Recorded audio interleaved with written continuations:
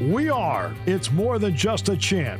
We are inspirational creators, difference makers, world changers, and we are one community.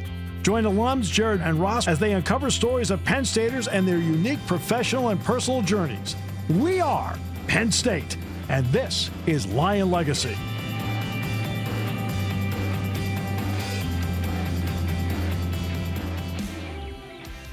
All right, episode number 47 of Lion Legacy. We are getting close to our 50th episode. Yeah, we got to figure out what we're doing for 50. We got to do something special. What it was that with gold?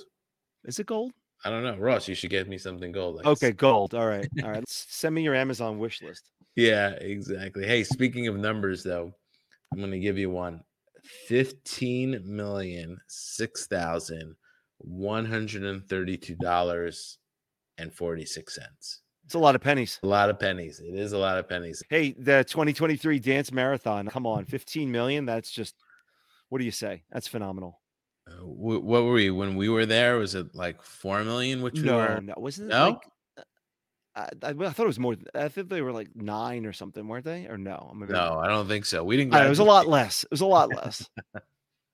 I don't remember. We graduated a long time ago, Ross. I know, 20 years. 6. Maybe they were like the 6s when we were there. We'll have to fact check with your wife, Jessica, because she danced senior year, right? Yes. But no, that's great. 15 million, just unbelievable. You know, it's funny. We used to always think like they could never go higher, right? Like they reach X million dollars, and you're like, there's no way they could go higher. And then they find a way to raise even more, and it's just such a feel good story. It is, yeah. It's such a prideful moment for all Penn Staters. That's right. And just great to follow along and see the students. The one thing that's changed, I think, 2 things. One, the location. Yep. That used to be when we were there, it was in Rec Hall. Yep. And then 2, we went from 48 to 46. That's I'm not too sure what the reason was at some point, but it's had something to do with I don't know, when it finished up at 6 p.m. on Sunday. It was turning the location over, getting the students back, getting them rested, go to class the next day. And I think if they ended a little earlier, it was a little more manageable. I could be wrong on that. Okay. We'll go with it.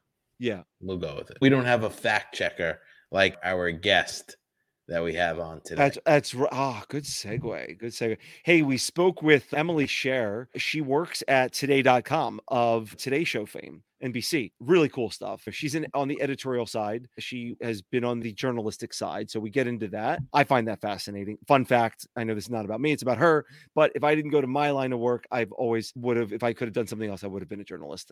You would have been a great journalist, Ross. Maybe in my next lifetime. I do podcasts on the side. You do podcasts, and you started very, very shortly after, right? After we graduated. Yeah. With a blog, right? Oh, no, that's a story for another day. Let's come back. Story for another. I'm going to put a pin in that one, Jared, about my blog. Maybe for another episode, we'll get into my blog, because I had some good stories there. I was way ahead of my time. I love it. This is not about me. It's about Emily. But no, we're going to get into her career, what it means and what she does as being an editor, her new venture that she's got with today.com. Today's Show is always one of I will admit, I don't really watch it too much anymore, but you got to appreciate a morning program, several hours long, and they're talking about like the hard-hitting news, right? Current events, world news. And then as the hours go by, it's more of the lighter side, right? And just a quick shout out as well, Marissa Barchow, good friend who I've met the past year through my fiance, Allie, Maryland grad, but knows a lot of Penn Staters. She actually recommended Emily to us. Small world, right? Jamie, your sister, also knows Emily from Penn State, even prior to Penn State. So always good to connect the dots. But thanks to Marissa for suggesting Emily. That's right. It is a small world. So let's get on with our conversation. Today, we're speaking with Emily Sher. All right. Let's welcome Emily Sher, a 2009 graduate with a degree in journalism. Emily works for today.com, where she recently became senior parents editor. She's worn a few different hats at today.com, including senior editor of style, home, and news and trending. Prior to today.com, Emily was at Now This News and Urban Daddy. She's also held internships at the Daily News, the New York Times, and Harper's Bazaar. Emily, excited to dive in with you. Thanks for joining us on Lion Legacy. Thank you so much for having me. I'm excited to be here. Emily, nice to meet you, and thanks for joining us. And congratulations on the new role. So you're now on today.com as the senior parents editor. So tell us more about it. What's going on with the new gig? Yeah, I'm really excited about it. I'm a new mom. I just celebrated my son's first birthday. But parent is a really big section for the Today Show, for today.com. As you can imagine, we have a lot of parents who watch the show and who read us online. So I'm excited to use all this knowledge and Googling and late night searches and actually put it towards some actual work and my brain power to actually have something real to show for it. So yeah, I'm joining this team that's been established a long time ago, but it's been growing and I'm just excited to dive in. So it's been 2 weeks now that I've been on the parents team. So it's really brand new. Yes, very new. Excellent. And then, so how long have you been with the Today Show umbrella, if you will? Yeah, I've worked at Today for almost a decade, which is wild. But yeah, I really found a work home at NBC and Today specifically. I love the brand. I love the people I work with. And I've gotten the opportunity to wear so many different hats and follow my passions. And I don't think that you can ask for more than that when it comes to work. Is there any coordination between the show and .com? Like, how does that work? Oh, definitely. And there's a lot of overlap, and I love the producers. I work with them all the time. I've actually had the opportunity to go on the show a few times, which has been really exciting. The studio is so much fun, and getting to go to the green rooms and the control room. And so we very much have our own spaces and our own domains, but then we really overlap and we can really support each other because sometimes there's just a way to tell a story on broadcast that's a different way to tell a story on digital. And with digital, we have so many different tools. We have video, we have GIFs, we have social media embeds. So it's a nice way to support each other. And give us a bit of I would say, a preview or understanding, like specifically about your role as an editor. How are you working with the journalists? What does that all entail? Yeah, absolutely. So I feel like journalist is this umbrella term. And for the most part, when it comes to what used to be print, but when it comes to digital or actual articles and stories versus broadcast, there's two types. There's the reporter writer and there's the editor. I really fell in love with editing at Penn State. I would have told you that I was going to be a reporter or a writer. I had to take an editing class to fulfill my journalism degree, and I fell in love with it. What I love about being an editor is just having that control over the story. You get to decide what the angle is. You get to write the headline. You get to work with the art and media team to figure out what the image is going to be, what the video is going to be, what the other elements are. You can direct the reporter in terms of who they talk to or where they should add more information. So it's this more aerial view, overarching of the whole story from start to finish.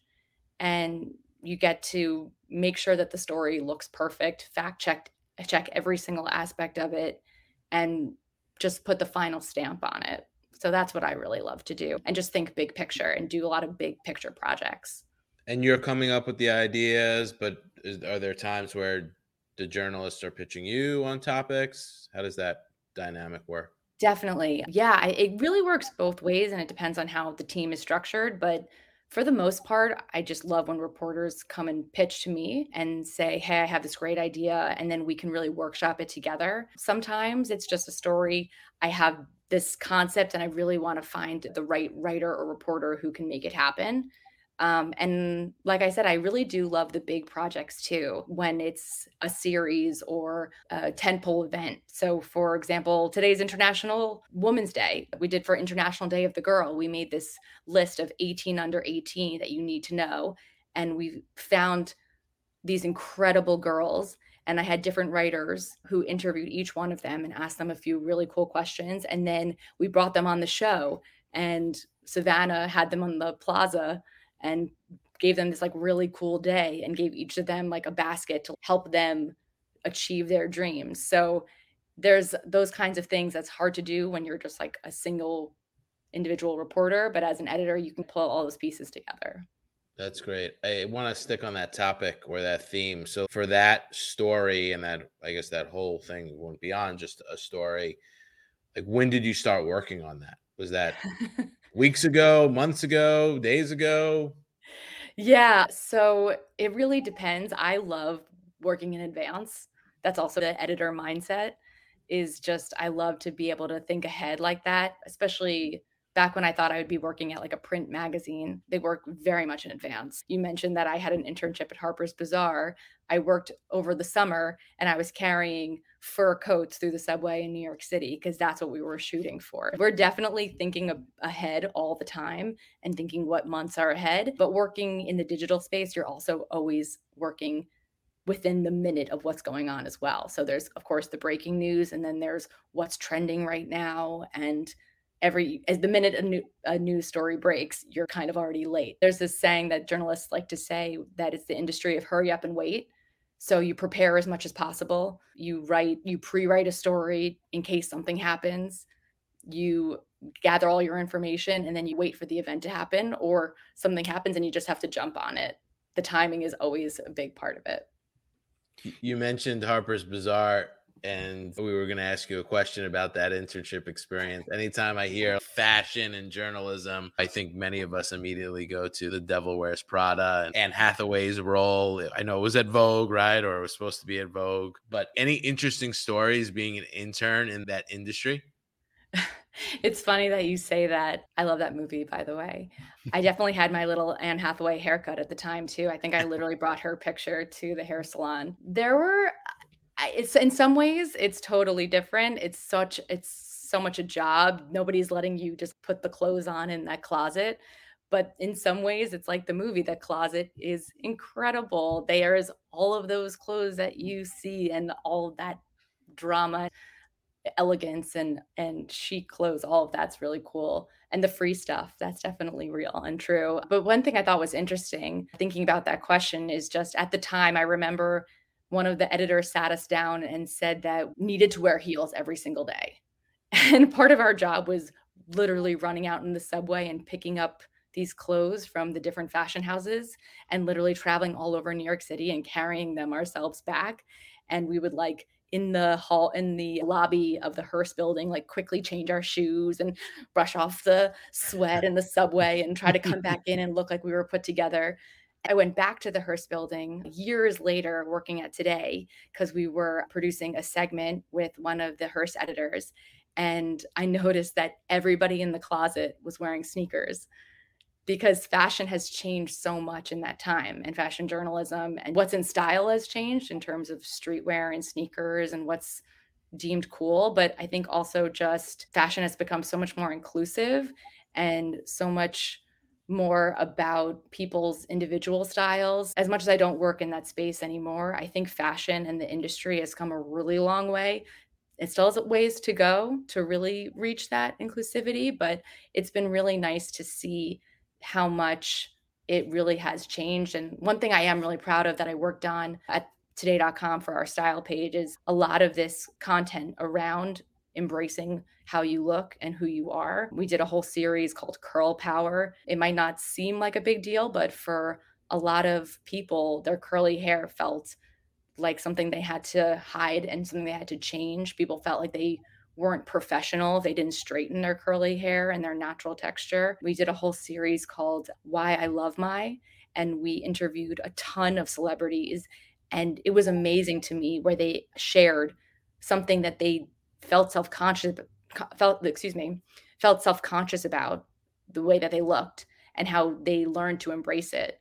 So we had Leah Michelle talked about her nose and how Barbara Streisand is her idol and she would never change her nose, but how she was encouraged to for so many years on her way up. So that was a really cool series. I spoke to a lot of really amazing people. Aly Raisman, the Olympian, how she was told that her arms looked manly and she would be made fun of in school. She's a gold medalist. I believe a hero with everything that happened with the USA gymnasts. So it's just interesting that like even these people have things that they're self-conscious about. Emily, I want to go back to something we talked about a few minutes ago with the relationship between you as an editor and the journalist. And I think about some of the fictional TV shows, right? Like one of my favorites from years ago, it was The Newsroom with Jeff Daniels. I think about that. I think I'm trying to remember. I watched the morning show, the one with Jennifer Aniston and Steve Carell, but I'm trying to think like the dynamic that is portrayed on television as far as the editor and journalist relationship. And where I'm going with this is it's portrayed as like a very trusting relationship, right? Reporters that have worked with their editors for a long time. They trust them both ways, right? The trust goes both ways. How important is it that you have trust there so that the journalists you're working with trust the direction that you want to take a story or a project, and vice versa? As Jared said earlier, they're pitching you and you perhaps take a chance on something that they're going with. That's such an excellent question and really insightful. Trust is such an important part of it because at the end of the day, as much as I love the control of being an editor, the story is the byline of the writer and the reporter. And I'm the person who's pressing publish. So they are trusting me because I'm the one who's putting it out there in the world and it's their words. But there's a lot of communication and a lot of back and forth. And that's, I think, the part that a lot of people don't see about journalism is how much we really get into the weeds about everything. I wish sometimes that people could see just transparently the conversations we have about what might seem like the most minute details, especially when it comes to stories that are about people and their lives. Now that I'm working on parenting content, it's really personal. It's people's families. So it might be a viral TikTok video of something cute that someone's kid did, but this is their child. So if they spell Michelle with one L instead of two L's, that means the world to them if it's incorrect on the story. It's interesting because as an editor, you're making sure that the grammar is correct, that everything reads correctly, that the facts are correct, but you also want to convey the story, and nobody knows that story better than the reporter. So honestly, the best relationships are the ones where people are just communicating back and forth and looking at it over together and landing on the same thing. And there are definitely disagreements, but that's what makes the best content at the end of the day, is just having that communication and being able to talk to each other about it. And that's, I think, why I've stayed at today.com for as long as I have, because we have such an amazing team and everyone is so dedicated, but so kind. So it's really, everybody wants the content to be the best at the end of the day, but we trust each other and we work really closely together to reach that goal. We take every single thing so seriously. So even those silly, if it's a fun, silly viral TikTok, we want to talk to that person, anybody else who's involved in it. We want to make sure the story's correct and told the right way, and that the people who are featured in it, if it's something light, that they feel like really proud to share that and to say that they were on Today. You used two words that just teed up my next question, so thank you. You used the word best content. So that leads to my question of, is there a couple, let's say 2 stories that you've covered in the past that you're most proud of? This is such a tough question because there's so many different types of content and stories and articles and videos and things that I've done that I really am proud of. I'm going to throw it all the way back to when I was a cub reporter at the Daily News. And I was so young and green. And they sent me to there's a couple people these kids are protesting. Can you just go and check it out and see what's going on? And that turned into Occupy Wall Street. And I remember at the time as a reporter, I would call the editors, sometimes on payphones, call them, I'm aging myself, to tell them the latest information that I found. They sent me all over. I was in Staten Island. Every day was a different new adventure, but they sent me to cover this and they were so underwhelmed about it. They thought it was going to be such a silly story that they might not even publish anything. And I remember calling my editor and saying, there's not that many people here right now, but this is going to be something. I can feel it. I know it is. So they're like, all right, fine. Nobody else wants to cover it. Just stay there. And obviously we saw how it grew, but I was there in the very beginning. So I really built these relationships with the original organizers. They really let me into the inner sanctum And I felt like I got really interesting angles. One of them was about how there was a local pizza place called Librettos or something along those lines. And all these people were calling this one pizza place in the Wall Street area and sending pizzas to the protesters because they thought it sounded like liberation, and that the pizza place ended up having to double their staff during Occupy Wall Street, and they were just, like, making, like, huge business, and I remember my editor was like, "This was the best story in the newspaper today," and I will never forget someone saying that to me, so There you go. that was definitely one of them. One of the other ones was for the Today Show. I did a story on clean beauty, which is a movement about using usually less chemicals in our beauty and skincare, some of which are linked to very negative things like cancer. So it was a really deep dive. You might think beauty or makeup or skincare seem like kind of light topics, but I was reading scientific stories. I was talking to the Personal Care Product Council. I was talking to the FDA. I learned so much. I was back and forth with the NBC Legal and Standards Department. I did a whole video on a beauty farm because this one company just literally used their own flowers that they grew in their own farm for all of their products. And I did a broadcast segment with Savannah on it and how to read beauty labels. So it was a real labor of love, and it was pretty intense for what should seem like a pretty light story, but I learned so much and I had so much fun doing it. Fantastic. I love that throwback to Occupy Wall Street, which, by the way, I think that's the first time I've heard that since, I don't know, it's been a while, but that takes me back a while. I love that story, and then also what you said about the clean beauty. That's all good stuff. So let's bring it back up to present day. Can you share some of the stories you're working on now, and what can we look forward to with the parents section of today.com in the near term? Yeah, I'm so excited. One of the stories, this is actually not my story, but I want to shout it out. One of our writers, Elise, wrote a story about trad wives. Have you heard about this as a trend on TikTok and on the internet? Basically, trad wives is short for traditional wives, and they're this group of women who basically are cosplaying as what they believe like women of and wives of the 1950s were like, and they want to throw back to a more traditional marriage and traditional gender roles. It's pretty much as reductive as you think, but this story is so nuanced. She really talks to everyone. She looks at the story from all angles.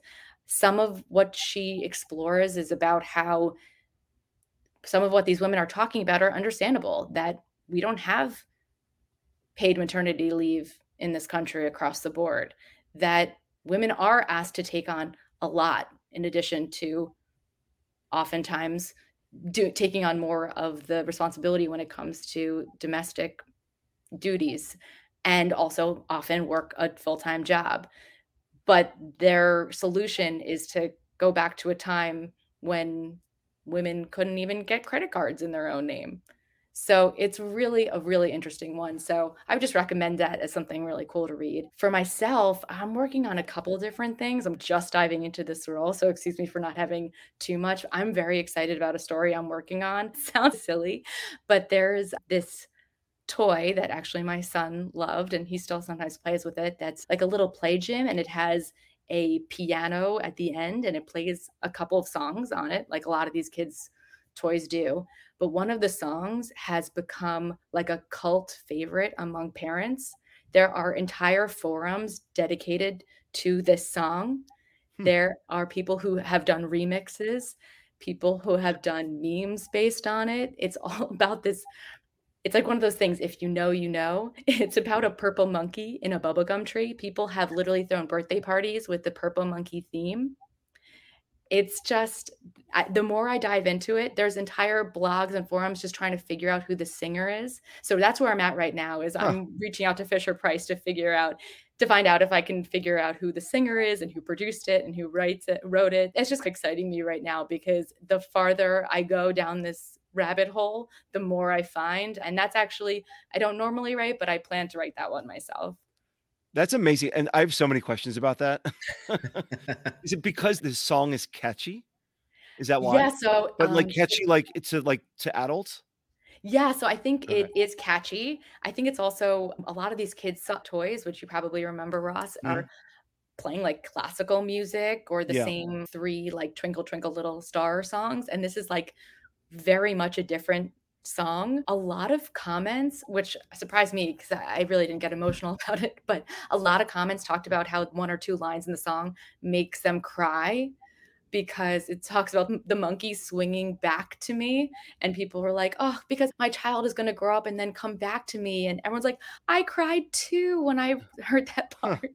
So, it's like someone was talking about how they felt like the woman singing it was so genuinely emotional about it, so I'm dying to know if she's a mom, this woman who's singing it, if I can track her down. So, there's different aspects to it, but it definitely sticks out as a different type of song for kids' toys, but it's an earworm because once you hear it, and I think when a lot of the parents use this toy, they hear it 85 times a day. You go to sleep singing it, you wake up singing it, but a lot of people said that they would look at their partner and be like, "The purple monkey," and they'll come back with the next line. It's just this joke among parents who have kids younger than 3 who are in this small but very funny little club together. It actually started because I saw this very popular playmat in the background of a couple of friends' photos, and anytime I saw it, I would text them, like, something about the purple monkey, and they knew exactly what I meant right away without any context or mention of the picture. So, I thought it was just a me thing, and then I discovered that there's a whole community about it. That's wild. We're gonna have to check out that song, Ross. I was Don't tell actually my thinking idea. I think I may actually have to Google that because now I'm curious. For sure, we're I'll send googling you it. the I'm link. a few years removed from the little kid toys, but I think I just had like PTSD to some of the things that my kids had that where the music was quite the opposite, and it was absolutely terrible. It gets stuck in your head, and Yeah. then there's no sleep, you're freaking out, you think you're doing everything wrong, and you just have this running tape in your head of Yeah. some random kid song. Oh, it's a whole nother world out there for sure. Yes, sir. For sure. We're going to talk about Penn State in a little bit, but I did want to touch upon something. After graduating Penn State, you spent a year in South Korea as an ESL teacher. Mhm. Amazing. That must have been an amazing experience. But I'm curious, you had these great internships, Daily News, Harper's Bazaar, and then you decide to take a year and go to South Korea and be an ESL teacher. Like, what made you go in that direction? Yeah, so I literally went from graduation, the day of graduation, into a training program for my New York Times internship. It was immediate. So I went right into this internship, which I absolutely loved. They helped set me up at a dorm at NYU for the summer. My internship was coming to an end, and I was lucky enough that I grew up not too far away. I grew up in New Jersey, so I was able to work as a freelancer and continue working there for a little bit longer.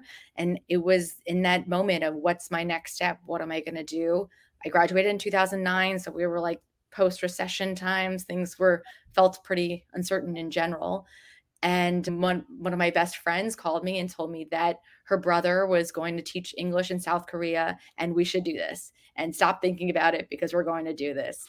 Just because she knew me and my personality and that I would just find that to be a really exciting and an adventure. And like she said, I knew I couldn't really say no to that. I had nothing next. And I could have continued to apply for jobs and go that direction, but I just felt like I couldn't pass up that opportunity. And it was a whole journey from the beginning. But yeah, I taught preschool actually in Wow. South Korea. So the kids, the first thing I learned when I arrived there is they actually count age differently in South Korea. So you're considered 1 year old when you're born. So the Hmm. kids were a whole year younger than I expected them to be. Whoa. So Huh. they told me that they were 5 years old, which they were, but what they considered 5 years old and what we consider 5 years old are different. So they were really young. They were like 4 and even some of them were like 3 years old. So they were really preschoolers and some of them had never been in school before. They didn't speak and none of them spoke any English whatsoever. But I worked in they call it a hagwon, which is basically a private school. I worked in Gangnam, as in Gangnam Star, if you remember that song. That's the neighborhood in Seoul that I worked. There you And yeah, it was really cool. It was a great adventure. And what did you learn? What did you learn about yourself being thrown into a foreign country for a year in this adventure that you hadn't really planned? Like when you came back and you came back to the US and looked back on that year, what were your reflections? My friend and I, who I always say describe it that she worked in kind of the Brooklyn to my Manhattan of Seoul. She was like same subway system in a very cool, trendy neighborhood that was outside the center of it. So we had our kind of our own lives. So we saw each other. And then the two of us at the end backpacked for 2 months afterwards throughout Southeast Asia. And we went to India as well. The world just seemed so much bigger. I thought that I would feel like I'd seen so much of it. And I did, but I also felt like there's just so much more to see. But like I was describing with the way that ages work differently there's that famous like David Foster Wallace graduation speech of two fish talking about what is water. There's just certain things that you just think are so obvious and just take for granted as what the truth is and what culture is and what's the perspective and your point of view. And it just blew open my whole world. And I think that it made me probably just more, I want to say sympathetic, but I just think it's just made me realize that my perspective is limited in so many ways and to just really try to hear and understand people with a little bit more of an open ear, which I hope helps me as a journalist as well. What an amazing experience. How's your Korean, by the way? Pretty bad. I had a couple of sentences, I would say, pretty rock solid when I came home. And there are still a few that I can pull out. I am very proud to say that I can sound out Korean, but it was really difficult because unlike the Romance languages, there's no overlap. It's really starting from scratch. You're relearning the alphabet. You're relearning the structure of a sentence. So I thought I was going to come home fluent and that did not happen. But every once in a while I can pull out a sentence or two as a fun party. And you have some probably good Korean barbecue restaurants recommendations in the city, I imagine, too. Yes, we live in Jersey City now and we have an amazing Korean spot by us. Shout out to Ari's Kitchen to anyone who's in the Jersey City area. But yeah, I have definitely built a love for Korean food in all its forms. So that's always going to stick with me forever. Amazing. So before we get into Penn State, I have to be a little selfish on this podcast. As you know, I'm getting married in a couple months. My fiance, Allie, thank you. You've been in the journalism and fashion and style space. Like, any suggestions for my wedding? I'm honored that you're asking me that. Truthfully, when it comes to weddings, I think it's just about making it your own and making it personal and feel like the two of you and be what you really want. And so that at the end of the day, you can just enjoy it. And I think the hardest part about weddings is just the fact that there's so many opinions and so many people who weigh in and you feel like you have to please. But I think that the two of you can figure out what's most important to you and put your foot down about that. And then for some of the things, let other people have the wins. But as long as you're having fun and you're happy, everyone else will have fun too, because everyone else will feed off of your vibe. So that's not about the style necessarily, but I think that it's good advice. Has great taste. I'm sure you do too, Jared. It'll be beautiful. So yeah, we're looking forward to it and share the same sentiment and let's just have a good time. Celebrate with friends and family and no drama, no major decisions, hopefully not too stressful. Like, we're trying to keep this one simple and fun. Absolutely. I think that's the way to go. So you guys are going to be great. Awesome. So we're going to put you in the Lions Den, brought to you by our friends at Lions Pride. Reminisce about your time at Penn State. Remember to visit lions-pride.com to pick up your wrestling and basketball gear as the teams compete in the Big Ten tournaments. There you go. Emily, how has Penn State prepared you for the early part of your career and professional life? So think about when you were graduating and then jumped into the first couple of years post-graduation. How did Penn State influence that? In more ways than I can count, to be honest. I mentioned that I took an editing class my senior year. I put it off because I really thought I was just going to hate it and it was going to be super dry grammar. I took an editing class with Professor Marie Hardin, who's now the Dean of the College of Communications. She's just, I cannot sing her praises more. She was just such an incredible teacher and educator, and I loved that class. She introduced me to the internship that ended up being my New York Times internship. I was really worried. It needed an essay. I had to take a test. There was a pretty in-depth application process, and she really walked me through it. So I really credit her with helping me like just launch my career in the first place. And I also have to do a shout out to Tony Barbieri, I think is still there, just a journalism professor who I really loved, who was just the editor that I always like imagined that I'd work with.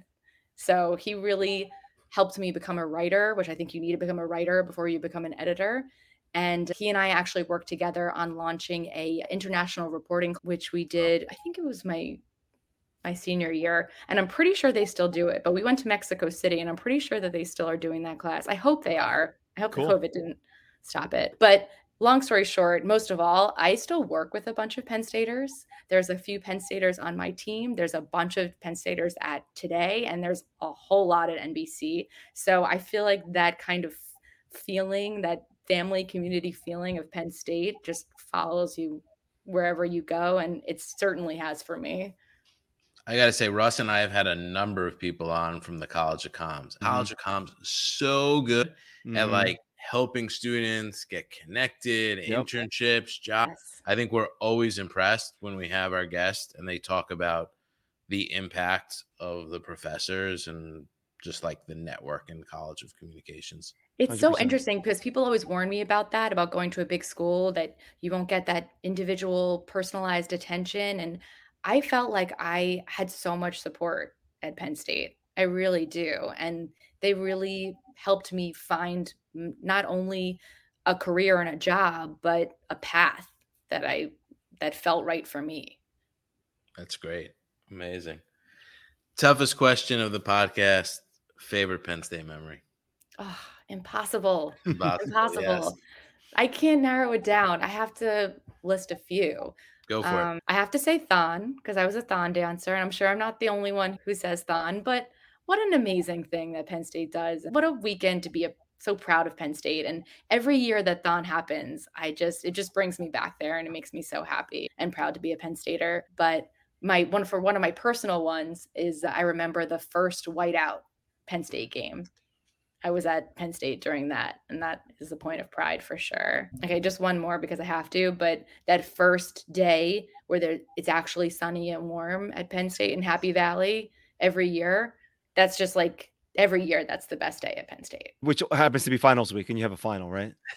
No, I'm kidding. What final? Just skip it. All right, if you could go back and visit with yourself as an 18-year-old freshman, you said, I'm going to Penn State, and you're getting ready to go up there in August for the first time and get started. If you could go back and meet with that version of Emily, what advice would you share with her? Ooh, that's a good one. In so many ways, I wouldn't change my experience and what my road was, because I think it led me to where I am now, and I'm really happy with where I am now. But I also feel like I was so worried about failing, about doing things wrong, that I might have stopped myself from getting more involved and trying new things. I was so scared to apply for the Daily Collegian. I went by that office so many times throughout my 4 years, and I always was too nervous to try because I just told myself I couldn't do it. And in hindsight, I really wish I had that experience. So yeah, I think I just wish that I would tell myself to just have more confidence, but I think that might just come with age and time.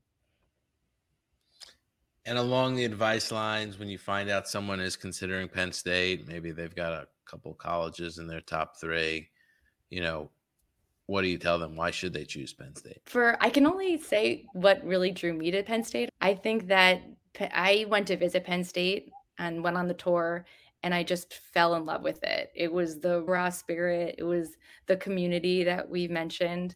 It was just the feeling that everybody was really happy and excited to be there and wanted to be there and wanted to be a part of something bigger. And then there's that side to it. And then my story of getting that kind of personal attention and help and support, which is like to have that at such a big school, to have both of those things, to have a school where you can feel like you get that kind of hand-holding academically and that kind of help from the professionals, and yet also have this big school vibe where everyone wears the Penn State gear everywhere you go and goes to the football games and can feel like they're a part of something that's so much bigger and has so much history to it, is so cool to have in one place. From my experience, I think everyone should go, but yeah, I would definitely tell people that's what makes Penn State so special and so unique. Aside from your colleagues that you work with that are Penn Staters, how else do you feel most connected to the university today? It's so much about the relationships for me. I have so many of my closest friends are people I met at Penn State, the colleagues, but also just like friends that I met who I have kept in touch with, who I see, who I run into. And it's just this network, for lack of a better word. And it's an instant connection. You meet somebody else, meeting the two of you, you meet somebody else who went to Penn State, and you automatically have something of special in common and a language that nobody else really totally understands. If you can talk about Gumby's and Canyon Pizza, like you just know the other person immediately. Gumby's is gone. No, and so is the G-Man, I heard. Yeah. Maybe I'm aging myself. Yeah. Well, forever in our hearts. Yes, Pour one out. That's true. Things sometimes change, but the feeling. The Canyon's big bucket of ranch is still there, right? I think so. Or no, did they get shut down for the health I don't know if they got I don't shut know. down. We got to find out. We got to find out. There's always something happening in State colleges where, yeah. Anyway, so many good stories, so many good memories. Thanks for joining us. This has been a great 40 minutes. I was thinking, as you were talking about some of the stories, you sit on one side of the computer, right? And you're like hitting publish on a story. But then there's so many people that you're impacting that you probably don't even have a true idea of the impact that you have on a daily basis. And it's just so fascinating and just speaks to you as a person, you as a professional, you as a Penn Stater. Once again, this common theme of Penn Staters really leaving a true impact on people and society. And you're certainly one of them. And we're really happy that you were able to join us tonight. Thank you so much, Jared. Yeah. Every once in a while, someone will reach out and say what a story meant to them. And it brings it all full circle. And it really like puts in perspective what we do and why we do what we do and why we care so much about those details. I bet. I'm glad people reach out to you from time to time so you can remember that impact and feel it as well. Wait till she gets all the feedback on this Purple Monkey story. That's gonna exactly. That's gonna knock her socks off. The most important story of the decade. Yeah. It's my Woodward Bernstein moment. Oh my God. So great. We're going to Google that after this podcast, but we always end the podcast with, we are Penn State. Lion Legacy is a Baruda production. If you enjoy this Labor of Love podcast, we'd certainly appreciate it if you would subscribe and write us a review on your favorite podcast platform.